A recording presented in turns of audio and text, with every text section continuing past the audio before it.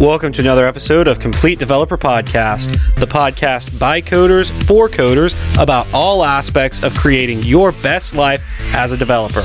I'm Will, the accomplished developer and aspiring software architect. And I'm Beej, the journeyman developer, sharing my journey in development. Complete Developer Podcast is supported by listeners like you. We are now on Patreon at www.patreon.com/Complete Developer Podcast.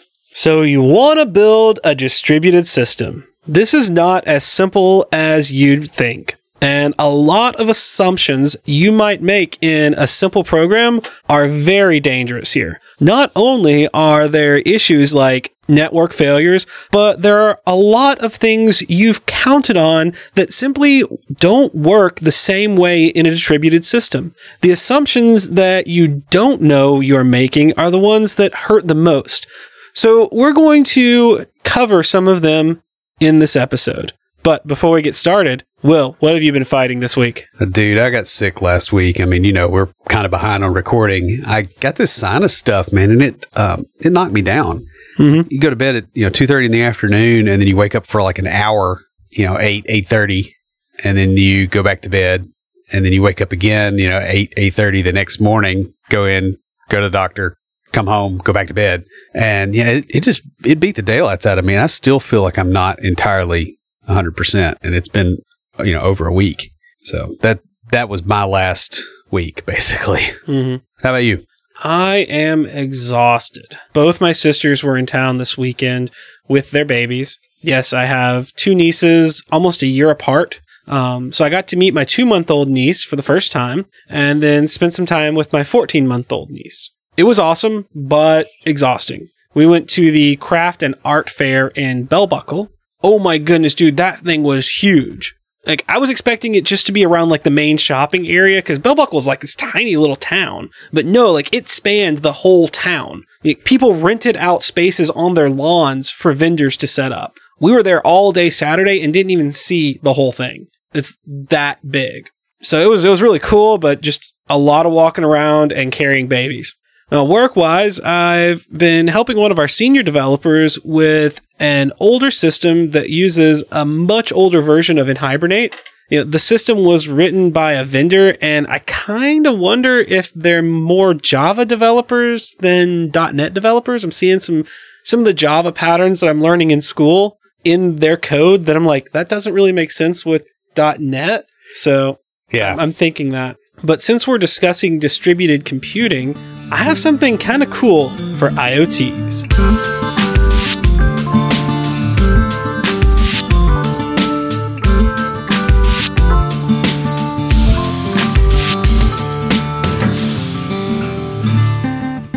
Distributed computing has historically been relegated to academia, military, and large enterprises. Those distributed computing concepts will be critical to the success of the Internet of Things initiatives. This is an article about how IoT is making distributed computing cool again. For example, Ford Motor Company has invested over $180 million into Pivotal, a cloud-based software and services company. And the article talks about how the Internet of Things is going to bring distributed computing and kind of how it handles data to the forefront of development. It's really neat, and I'll have a link to that article in the show notes. Who's talking to us this week? Well, we got an email from Joe saying, "Hey, Will. Hey, BJ. Just wanted to say that I really enjoy your podcast. I mainly listen to your show in the car as my commute to work is about an hour each day. I'm a software developer from Germany, currently programming in Java, Spring, Spring Boot, Hibernate, custom framework, and JavaScript AngularJS, still 1.x, unfortunately. And I find that your podcast is pretty much the most professional one out there, as your choice of topics is on par with the topics and problems I face every day in my job. Keep it up, guys." He also says, "P.S. I don't know if I'm eligible for that water bottle as I'm outside the U.S., but if I am, I would be very happy." Joe, first off, thanks for the kind words. I'm learning a lot of Java right now as part of school. I use the .NET version of Hibernate in Hibernate. And the project I'm on, we started with AngularJS, so I'm still working in 1.x as well. So I don't think that's unfortunate. I mean, yeah, there's newer, cooler things out there. I'm using Knockout, dude. Yeah, I know. That's what I'm saying. But yeah, we put a lot of effort into the show. Both of us work in development during the day, so we bring a lot of what we do into it. And also, yes, you are eligible for a water bottle. Send us an email to neckbeards@CompleteDeveloperPodcast.com with your contact information. I just sent out a bunch of water bottles, and one of them went to Denmark. But guys, if you'd like your very own Complete Developer water bottle, leave us a review on iTunes or comment on the website or any of our social media. We post all our episodes to Twitter, Facebook, LinkedIn, and Google+. We're also on Instagram and Tumblr. You can check us out each week on Facebook and Twitter Live, where we talk about what's going on in the tech world and answer listener questions. Or join the conversation anytime via Slack by going to slack.completedevelopernetwork.com. Your employer may think that you can easily switch from building a regular old application to building a distributed system. You might think so as well, but there are a lot of nasty surprises that can sneak up on you if you're not prepared. Applications are getting more complex, and many developers try to deal with this fact by breaking the applications into smaller pieces that can be managed more easily, which is completely reasonable. That works well, but there are a few things that you need to keep in mind when you start building distributed apps. While the bad assumptions that we make when building distributed apps will not cause problems early on, they can definitely create some unpleasant surprises as your code ages. It's better to avoid them from the start. So Will wrote this, and he pulled a lot of these fallacies from Wikipedia.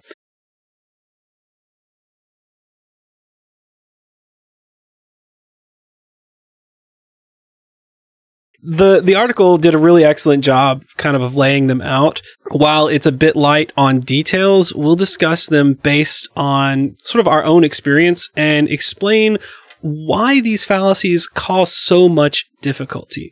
But before we get into that, we want to talk about why distributed computing is so different from non-distributed computing. Yeah. So the biggest thing is it's basically really a function of, like time and physics. And it's expressed most succinctly in the CAP theorem, which suggests that there are 3 constraints on a distributed system, and that you can only, at most, meet 2 of these constraints. These constraints are consistency, network partitioning, and availability, which those are in the wrong order on the outline because it turns out that multi-threading sometimes bites you too. No, I'm just joking. I really don't know why they're in there in that way. So it should be consistency, availability, and partitioning. Because you can only have 2 of the 3, the other one will be the one that hurts you. Now, because networks are unreliable at best, that means that you will be choosing between consistency and availability when there is a network partition. You're good the rest of the time. Now, another item to consider is database design, and this is your ACID versus your base. Now, we've talked about ACID before, and that stands for atomicity, consistency, isolation, and durability. That's your typical database that you tend to use in not a distributed environment. So SQL Server, Postgres, like a lot of those tend to be ACID transactions. It either completely commits or it doesn't. Now, base stands for basically available, soft state, eventual consistency. Yes. And that's going to be stuff that you see more with your document databases. And I think there's probably relational models as well that can do it this way. I just haven't really seen a lot of that. Let's say I haven't seen very many base relational. They are starting to soften up a lot of, I think SQL Server, like the Azure stuff, I think I've seen some stuff with that. I know I have with Postgres that kind of changes the way the transactions work so that you can distribute stuff. But essentially, the databases themselves are designed around the same sort of constraints that plague distributed applications. Yeah, it turns out that time and physics are everywhere. Imagine that. And you can think of ACID as being extremely partition intolerant with the goal of keeping consistent and available. In other words, like I can't write to this table on this other disk because the disk is down. The transaction fails. Right. Whereas base is partition tolerant at the expense of that perfect consistency. And so that would be like, hey, write it to a queue somewhere, and if the thing's down, we'll push it over there eventually when it comes back. So that kind of describes the differences between distributed and non-distributed computing. Now we're going to get into some of the fallacies that people have, known or unknown, about distributed computing. The first one we're going to talk about is the network is reliable. The answer is no, it's not. Ever. We really know a lot better than to believe this, but we frequently code as if the network were reliable. Even though you and I both have home internet connections with Comcast, we both write code to go over the network that pretends like that's reliable, even though we know better. In fact, it may be down right now for all we know. Network calls are often coded as blocking I/O, especially when they are a few levels down in abstraction. Yeah, so like you're using a REST client that sits over an HTTP client that sits over a network client that sits over, raw sockets. Well, if you're not controlling that and going, okay, well, this thing's not responding quickly, you're blocking I/O. In other words, you're waiting for something to come back before you do something to it. And if it doesn't come back... Now, this also means that the calling application will often have to wait, sometimes indefinitely, for the result of that network call. Yeah, passing -1 as a timeout, not such a good plan. Wow, yeah. It happens. And you feel like when you're building a desktop app, you treat function calls like they're happening on the same machine. When you abstract a function call to happen over a network, you tend to use function semantics to express that call, even though it's not happening on the same machine. So you'll make the mistake of making a network call and treating it like it's an in-app call. That's essentially what burns you here. If this happens on the UI thread, the app is going to stop responding. That's it. Sometimes the problem is more complex than just the network. Yeah. Well, the network is not just a single thing. Yeah. Things like DNS services can cause problems if they start malfunctioning, resulting in sporadic failures. Hey, speaking of Comcast, that's what happens here all the time. Yeah. My network will just get really slow, and I'm looking, and it's like, oh yeah, their DNS. Sometimes you can't ping their DNS server for a while for reasons. And also, sometimes the network isn't down per se, but there are structural problems like malfunctioning routers causing periodic packet loss and slow transmissions. Yeah, or you've got a misconfigured route where instead of it going, inside the network from, this router to this other router and then to the other machine, it goes through the router, out through the firewall, out through the open internet, back through the backbone, back down. And, if you've got a stupid route set up, like this happens all the time. And the more complex things are, the more likely this is. Also, if your code has timing issues, this is when you'll find them. This is when find you them will, actually. Yeah. Yeah. I can't, this is something I see a lot, and you see it in web apps, right? With like Ajax calls, where people are like, okay, I'm going to do this call, this call, this call, and then I'm going to assume that the timing is going to be correct in order. Oh, yeah. And no. One of the biggest things that we dealt with, going from like .NET and Angular is like race conditions. Yes. Where it's, it's expecting this to happen and it's taking longer. So it's going on with the code and it's like, hey, this doesn't exist yet because we haven't gotten the info back from the API. That's something that we've had to deal with.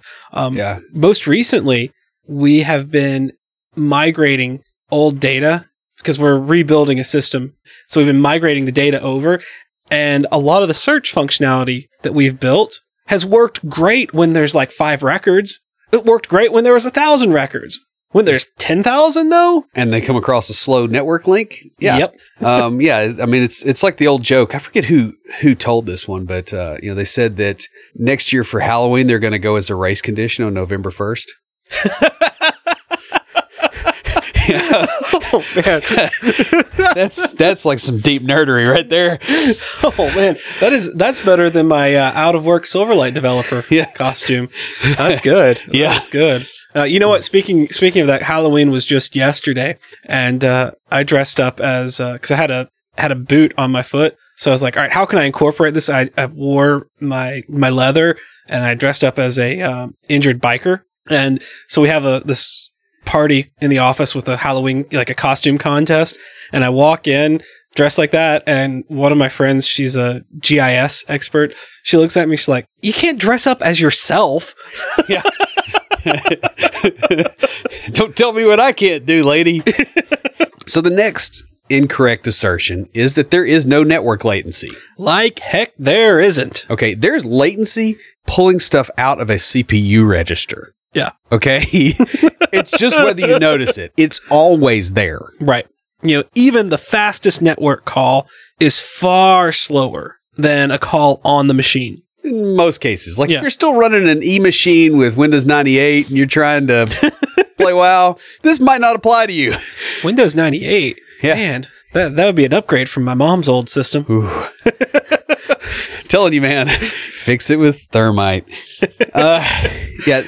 So this can be a really painful lesson when you develop and test on a single machine and then deploy to a set of machines. We had a problem on the app that I work on. We had a developer that's down in Ecuador. Yeah. Good guy, right?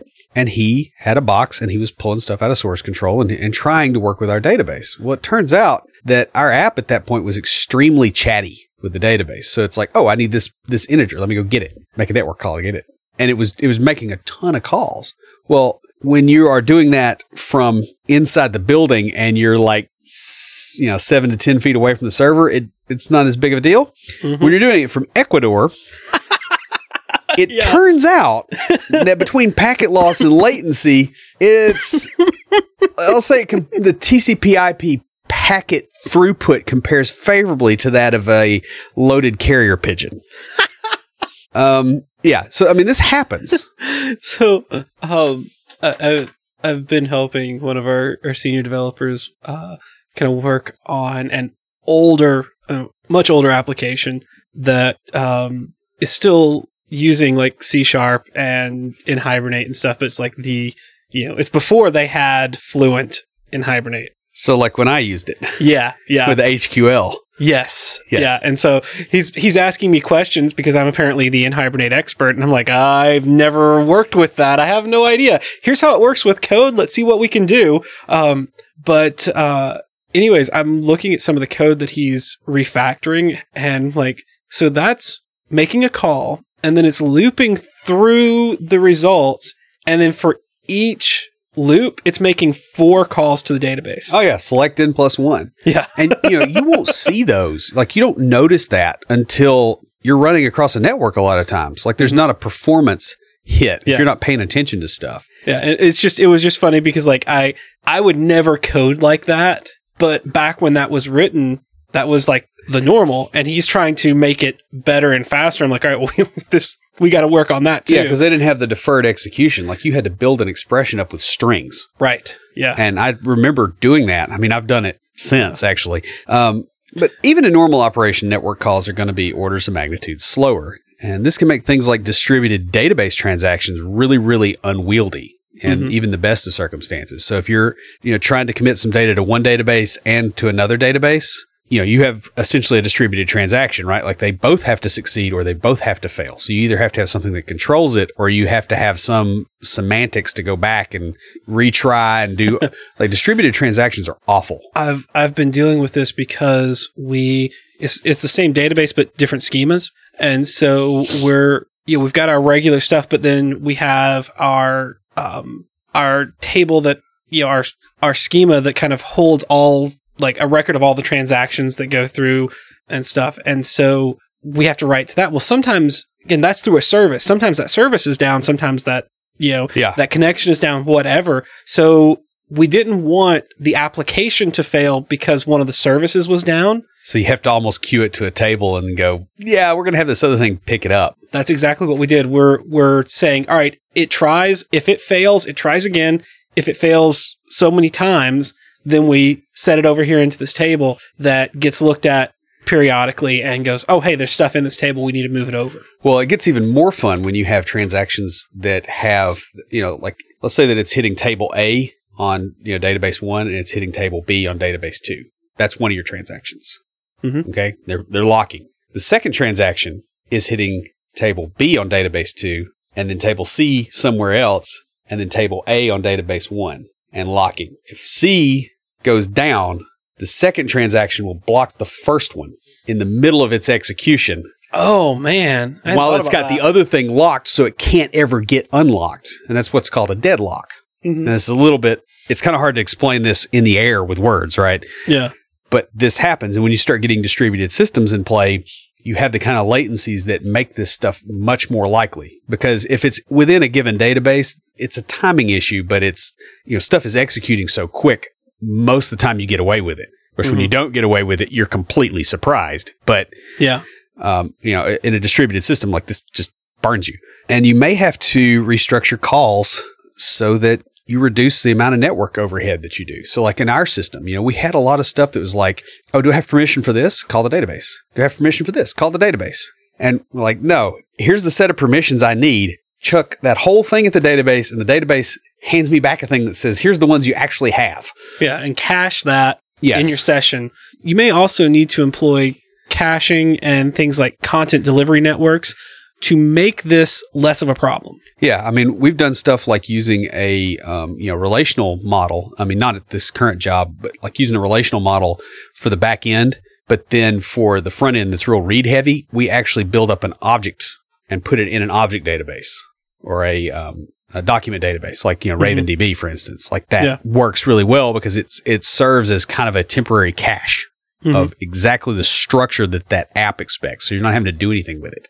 Yeah, that makes sense. So the next fallacy is bandwidth is infinite.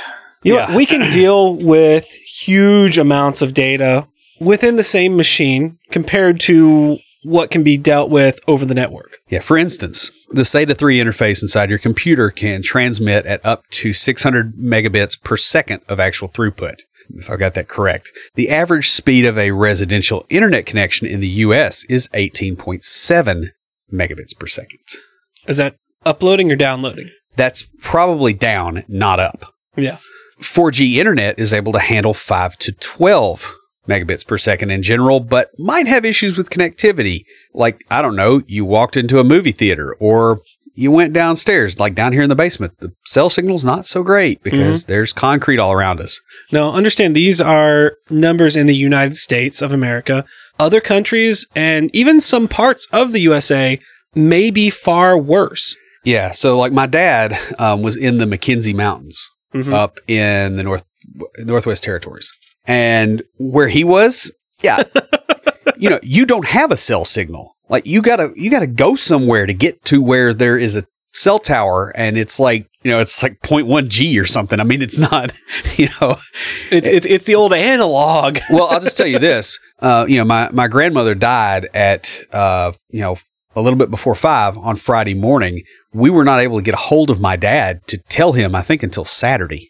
And I remember he wasn't even able to get back. Yeah, he wasn't able to get back to the funeral because of the weather coming in and everything. But there you are may have areas users. like that. Yeah, you may have users that have a really crappy internet connection, and you can't make the assumption that bandwidth is infinite. This is a problem Microsoft has had, by the way, with Windows updates, where they'll force an update on somebody. It's like, oh yeah, here's 2 gigs of crap, and this person's on a really, really slow connection that's shared with something critical, and you took some other service down. Like, you got to be careful about that stuff. Yeah. This means that if you develop on a single machine, lots of your assumptions will be wrong when you deal with the open internet.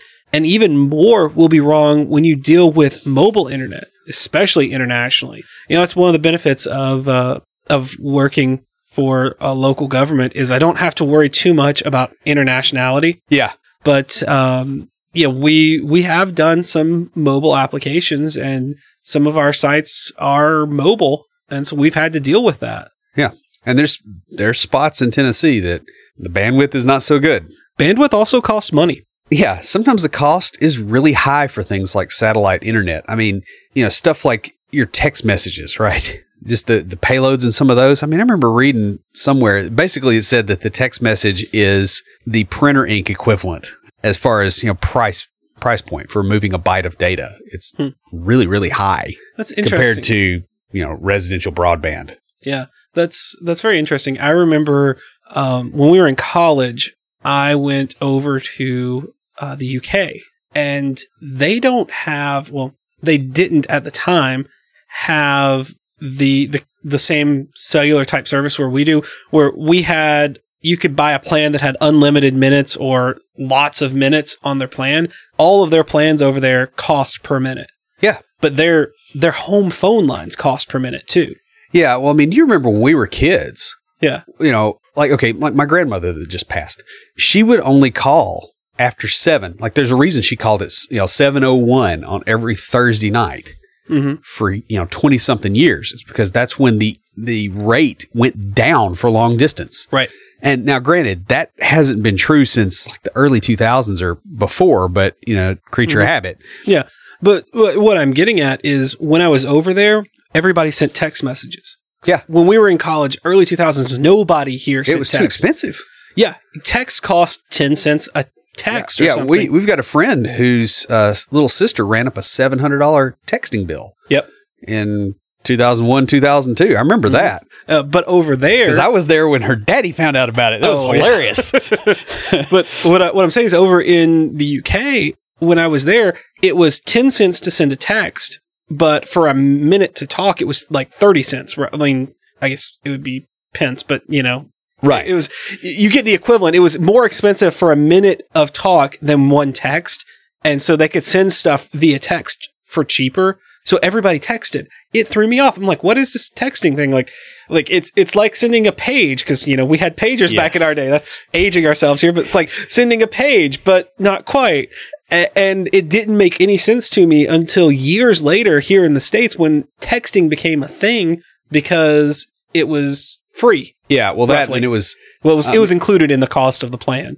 Yeah. And the other thing too is it was easier. But bandwidth isn't infinite and it isn't free. Mm-hmm.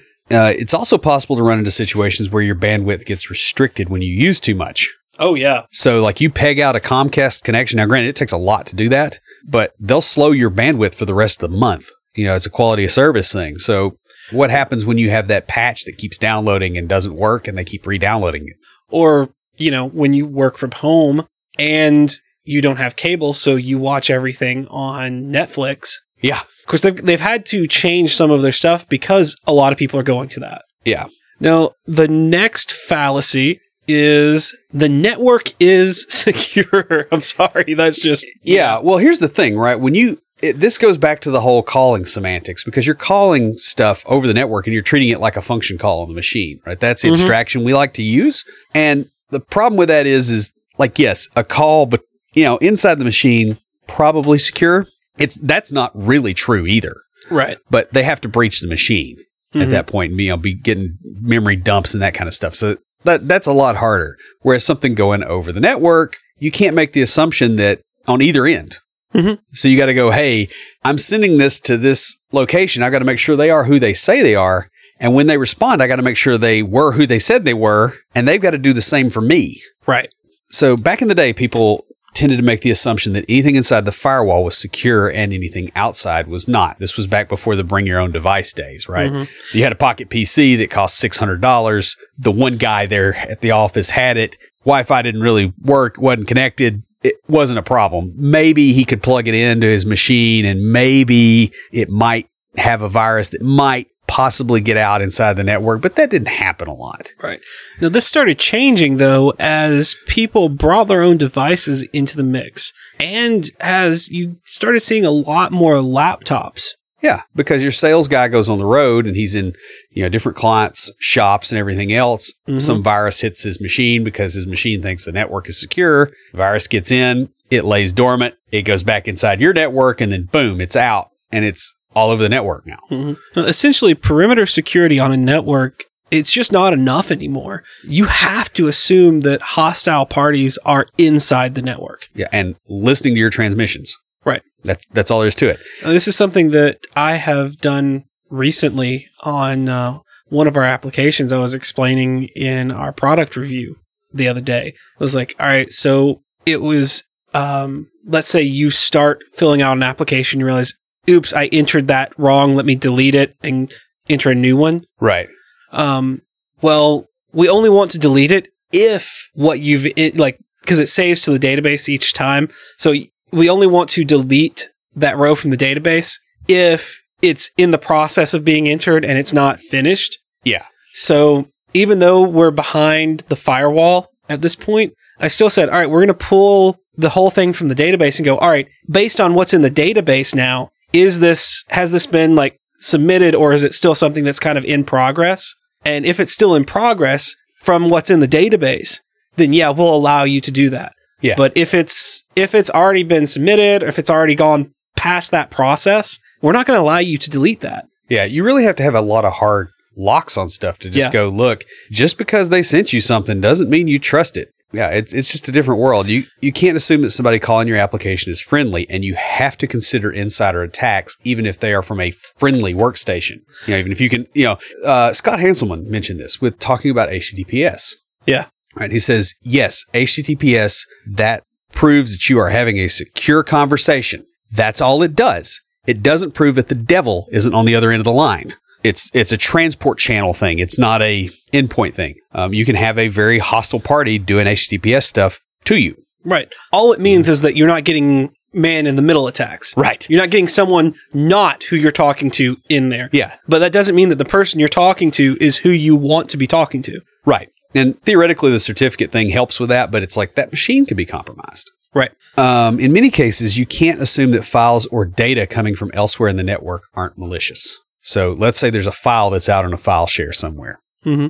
Okay, and you're like, my app is going to read it. Well, did your app put it there? Do you have control of that server? If you didn't, that file could be malicious. Right. And it's very reasonable to think that. Like, you need to go full-on paranoia mode, conspiracy theorist on this kind of stuff, because you'll get nailed if you don't. This includes data that other applications put in a database that you read and execute on. Yes. I worked on a project a long time ago where we had, and okay, I say we, this was not my idea, where we had C# code in the database. They could build their own, it was essentially building an expression tree before that was a thing. This was pre-generics. This was way back. This was like 2004, 2005, somewhere in that range. Mm-hmm. And they were putting C# code in the database. And then there was another app that when it was doing some of the reporting rollups, it would pull that code out, drop it into another app domain, dynamically compile it, and call it. Holy cow. In a different security context. And, when I saw that, I was a junior dev, but I'm like, what is this? Yeah, no. Yeah, it's just like, I gotta say that is like, that's like the way a parent feels when they find their kids, stash of beer or whatever. Uh-huh. It's just like, what are you doing? Yeah. And I wasn't able to get them to quit doing it. To my knowledge, that app is still in use. Wow. On that, we'll move on to the next fallacy, which is that the network's topology doesn't change. So a long time ago, it was reasonable to assume that the structure of the network was a constant because it used to take a lot of work to reconfigure things. You had to pull new wire. Mm-hmm. You didn't have, you didn't have VIPs, like you're running a wire from point A to point B. Yeah. Somewhere. Yeah. That's not really true now, especially with a lot of the data center network stuff. Like they can change where packets go and how things are connected and, who gets priority and that kind of stuff. Well, the thing is, machines are cattle. Yeah, they're not pets. Right. And this means that it's really unwise and really just dumb to hard code things like, IP addresses or machine names. Yeah. Yeah. Or even the DHCP server, the DNS server, that kind of stuff. Like, you can't just make assumptions. Like you need to use the config on the machine. That also makes it a lot easier to move something into a different network. Mm-hmm. As well. Network topology changes can have an impact on both bandwidth and latency, so your apps need to take this into account at runtime. Latency could change if, say, for instance, the main connection fails and a secondary connection is brought online just to keep the system alive. Yeah, and that happens all the time. Yeah. Bandwidth could change if the admins bring in new hardware or change configuration. It may be a situation where, hey, you hit a bandwidth limit because, management's trying to save money and they don't know which app is causing the problem. And you happen to be the one that hit the limitation, even though somebody else is the one that actually blew it out. Yeah, you were the straw that broke the camel's back. Yeah. What this makes me think of, and this is a good example here, is we have a certain amount that we are allowed to upload on our CDN for the podcast. I think it's like 250 megabytes. I don't remember. Yeah, so it's something like that. Let's say it's 250 megabytes. But because of the way that our CDN is built, it's a really great sales model where they give you kind of a buffer It's like, all right, we pay for 250, but if you go 50 over, yeah, they let it slide. And that's partially because of the way the calendar works, because it's monthly, and it's like, well, if you do a weekly podcast, sometimes you have 5 and sometimes you have 4. Right. Exactly. And so this past month, I uploaded, because the episode came out on the 1st, I uploaded it on the 31st. Right. And we hit that limit. We got an email that said, hey, your courtesy grace warning. Yeah.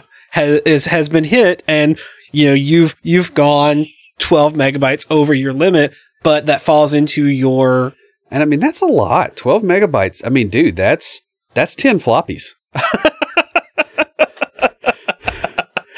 Man, sorry. Wow. That's an old reference. Yeah. That's just, sarcasm. But basically, your application needs to gracefully handle these topological changes so that it doesn't start causing problems. Yeah. And that typically means that your app is not aware of it and is trusting the ambient environment. Right. To be aware of it so that server admins can do their thing. Mm-hmm. Instead of trying to hard code stuff and trying to be clever.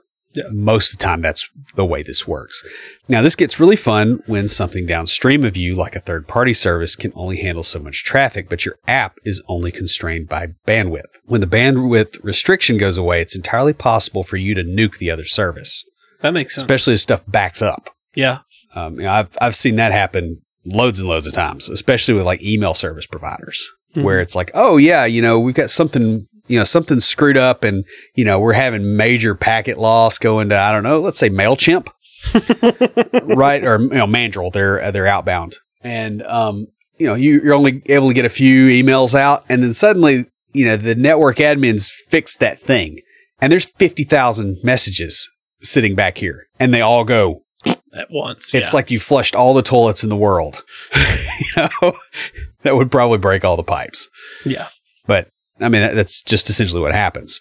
So you got to be careful about that, because it's not just you. You're not the only one here.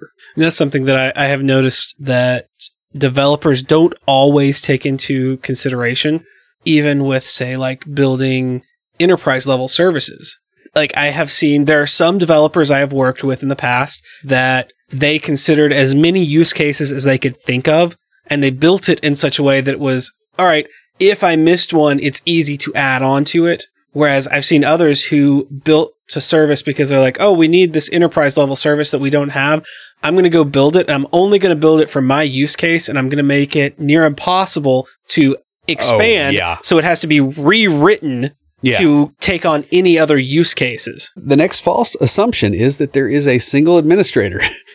In smaller environments, there was often only a single administrator, or maybe two, like a junior-senior relationship, who controlled the entire system. Yeah, this has gone away. Systems have gotten larger, they're more critical, and the workforce has gotten a lot more mobile and distributed. And that means that, hey, you've got to be running at 2 o'clock in the morning.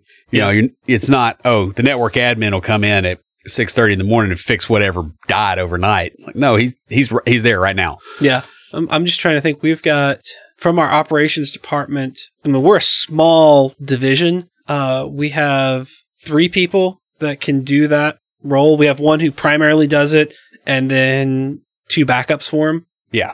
But that's just within our little division. We're also part of a larger organization that has people as well. And so it's just, it compiles up. Yeah. So your typical modern app may have several administrators controlling different parts of the system, and they may not like each other. Any complex set of people has this, right? They may not like each other. They may not understand each other. They may not speak the same language. They may not be up at the same time. And you have to account for that in your app. This causes you to have to think about a lot of different things. First off, you can't fail processing due to security errors. You have to gracefully handle those, because security configuration is very likely to be changed by people who don't understand your system. Yeah, one of my favorites is like somebody writes something that, that processes a queue, right? And it goes, hey, let me try to send this one record. And when that record blows up for some reason, I don't know, maybe because there's an invalid email address, not that I'm using any examples from personal recent experience, and the whole thing fails. And the item goes back in the queue. And then the next time it comes up, it goes, oh, let me grab this item. Let me try to send it. Oh, it fails. Put it back in the queue. Oh, next time, hey, and you have Groundhog Day. That's not something you want happening. Like, it needs to gracefully fail. It needs to go to a failure queue. That has to be handled. This also means that you have to document things more thoroughly, as you cannot rely on word of mouth. You can't just go tell the admin, here's how this thing works. He's still going to be here in 20 years and remember this conversation, and there's nobody else intervening. That's absolutely not a thing anymore. Another thing this means is that you're going to have to standardize things so that administrators can manage systems. They don't have to learn a bunch of different systems to do that. Yeah. It's interesting because we're going through creating standards for the newer way of developing. I started on the second team doing the .NET Web API Angular stuff when I first started at my job. And it's been really interesting as we've transitioned over. I've gotten to be part of those conversations on what standards do we need, or what are the standards for this. And it's made it easier on the operations team and the help desk team to have, all right, all the applications are like this because we have the standard. Yeah. I mean, it really helps in a crisis too, because now you can look for things that are off. It's not off in a different way in 4 different places. Right. Another thing too is, let's say one developer is, I don't know, on vacation, and he's gone with his new wife to Bora Bora, and there's no way to get in touch with him. You know what? Any other developer can step in there because there might be some little quirks in the way they code, but they're still using the same standards.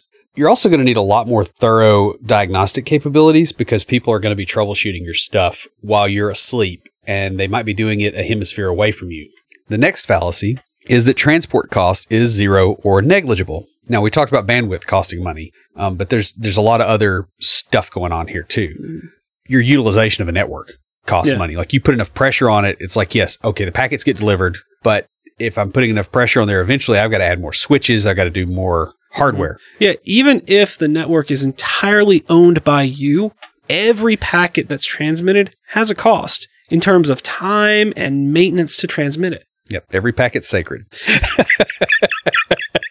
If you're regularly and unnecessarily saturating the network, the administrators will often want to get better, more expensive hardware to deal with the load. If you're on a cloud provider, you're often charged directly for network use, especially when it leaves the data center. Now, here's the fun thing. Let's say that you are using it in the data center and there's no cost, but some other admin changes the network topology so that now it's leaving the data center and going across data centers. Suddenly that network saturation costs money because of config change. Now, this means that you can't ignore bandwidth costs in the design of your application. It's entirely possible for an application to work perfectly and still generate bandwidth costs that make it too expensive to be worth using. Yeah. And I would argue at some level, Netflix has that problem in a lot of environments. Oh, yeah. I agree 100% with that. Netflix, Hulu, a lot of anything. If you're moving video around, even if you're moving audio around, it's not cheap. This isn't just restricted to your internal bandwidth either. You need to be aware of what you're doing to client bandwidth. Like, say, I don't know, on a mobile phone on the web, for instance. Even if you have stuff configured where you're not allowing caching. Because you're like, we don't want to, make our app work properly with caching, so we'll just make it so that stuff doesn't get cached. It'll beat the daylights out of a phone. So, y'all know I'm single, and I'm looking to not be single. So I'm on a couple of dating apps. Because, in your 30s, it's hard to meet people. My ex-wife and every woman I've dated, I met through school or through people I knew at school. Yeah. And even though I'm back in school now, it's remote, so I'm not really in school. But that said, as a developer looking at some of these dating apps, I give a lot of feedback to them about things mostly considered, bandwidth. Yeah. And I'm obviously not on the prowl, yeah. But I took Twitter and Facebook off of my phone, and the battery life and the bandwidth. I mean, I use less than 2 gigabytes of data a month on my phone. Oh, yeah. I mean, I have my mom on my plan, and between the two of us, we use around 10 gigabytes. Yeah, I'm less than 2. Yeah. You know, I mean, I could pay for a higher plan, but I mean, I don't even use that. Yeah. And I the thing is, I'll go sit at a bar and, eat and have a drink and play on my phone. Yeah, I think that's the thing too, is I tend to read. I never watch video on my phone. It's not so much video as is like, I've got fantasy football. I've got the dating apps. I'm always using like that for messaging and stuff. And web apps they're getting really heavy, especially with all the third-party scripts. Mm-hmm. I mean, sometimes you'll hit a web page and it's megabytes of stuff, and you're like, there's a paragraph of text here. Yeah, that's very true. What is this? Mm-hmm. So the final fallacy that we're going to talk about is that the network is homogeneous.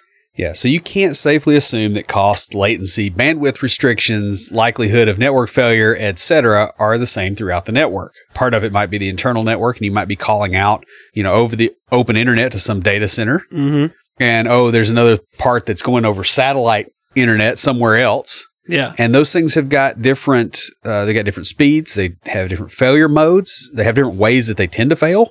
And so you can't make an assumption across the board. Your code may well be running in different data centers. The speed between the nodes within the data center may be fast, but the speed between data centers may not be. And you might have clients that are occasionally or even regularly disconnected, like mobile users. You can have slow links in your architecture for various reasons, including things like, hey, turns out sometimes data centers have problems with their connections. All it takes is a backhoe. Mm-hmm. And there's a few things that this implies. The first is you have to code defensively around network errors, including complete failures and security issues. Now, I'll tell you this, complete failures are a lot easier to deal with than partial failures, because you got to think about what happens during a partial failure. Like, you got two pieces that both have to happen, and the first one went out and succeeded, and the second one failed. Okay, well, I'm going to roll back the first one. Oh, wait, the network partitioned between that time. I can't roll it back. Yeah. It gets really nasty really fast. You can't assume that any two network calls sent in order will complete in order ever. You shouldn't be assuming that anyway. I don't know why people think that would ever work, but I guess it's, when you're running on your own machine and that's the only thing, then it is kind of based a little bit closer to that. You also have to consider carefully how your application's network use might impact your clients. You don't want to saturate a critical network with requests for something that isn't critical. Guys, this whole conversation reminds me of something that happened to me this morning. And I was on a call with my UI developer and QA. And the UI developer asked a question and then stopped talking. So I started to answer the question, and then he was mid-sentence. Yeah. And so I realized, oh, hey, there was, some latency there. It broke up. The network wasn't quite right. So I paused. I waited till he finished again. I started to speak and I got one word in, and then I realized he was mid-sentence. Yeah. That happened 3 times before I finally just gave up. It's like two heavy-set dudes in the chip aisle trying to get past each other.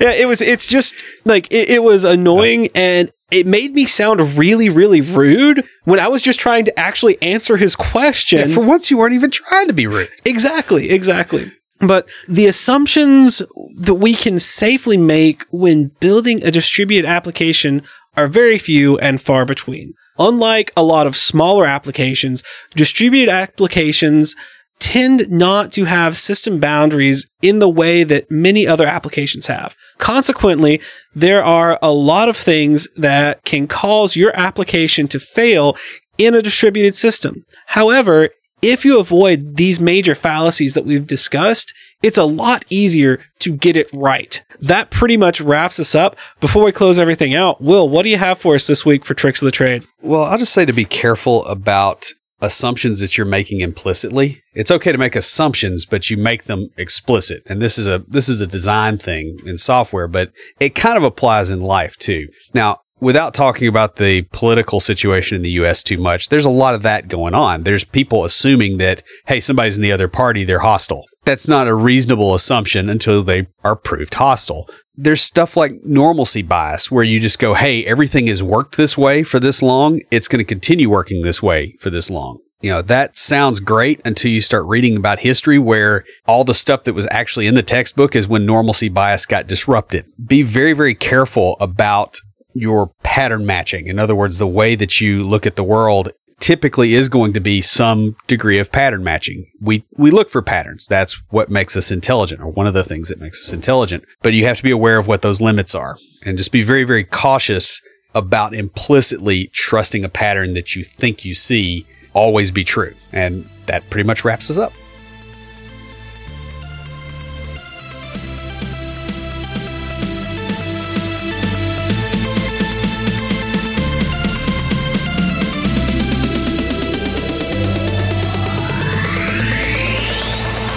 Stand by for Titanfall.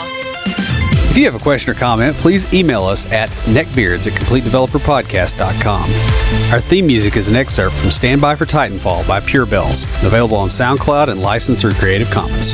The intro music for IoTs is Hillbilly Hip Hop by Jason Belcher. For references, show notes, and to sign up for weekly emails with extra tips and insights, be sure to check out the website at CompleteDeveloperPodcast.com. You can also follow us on Twitter at CompleteDevPod and like our page on Facebook to keep up with news about the show. Catch us each week as we broadcast live, talking about what's going on in the tech world and answering listener questions. Learn more about all of our shows and groups by going to CompleteDeveloperNetwork.com, where you'll find links to Junior Developer Toolbox, Developer Launchpad, and our other communities. Thanks for listening. See you next time.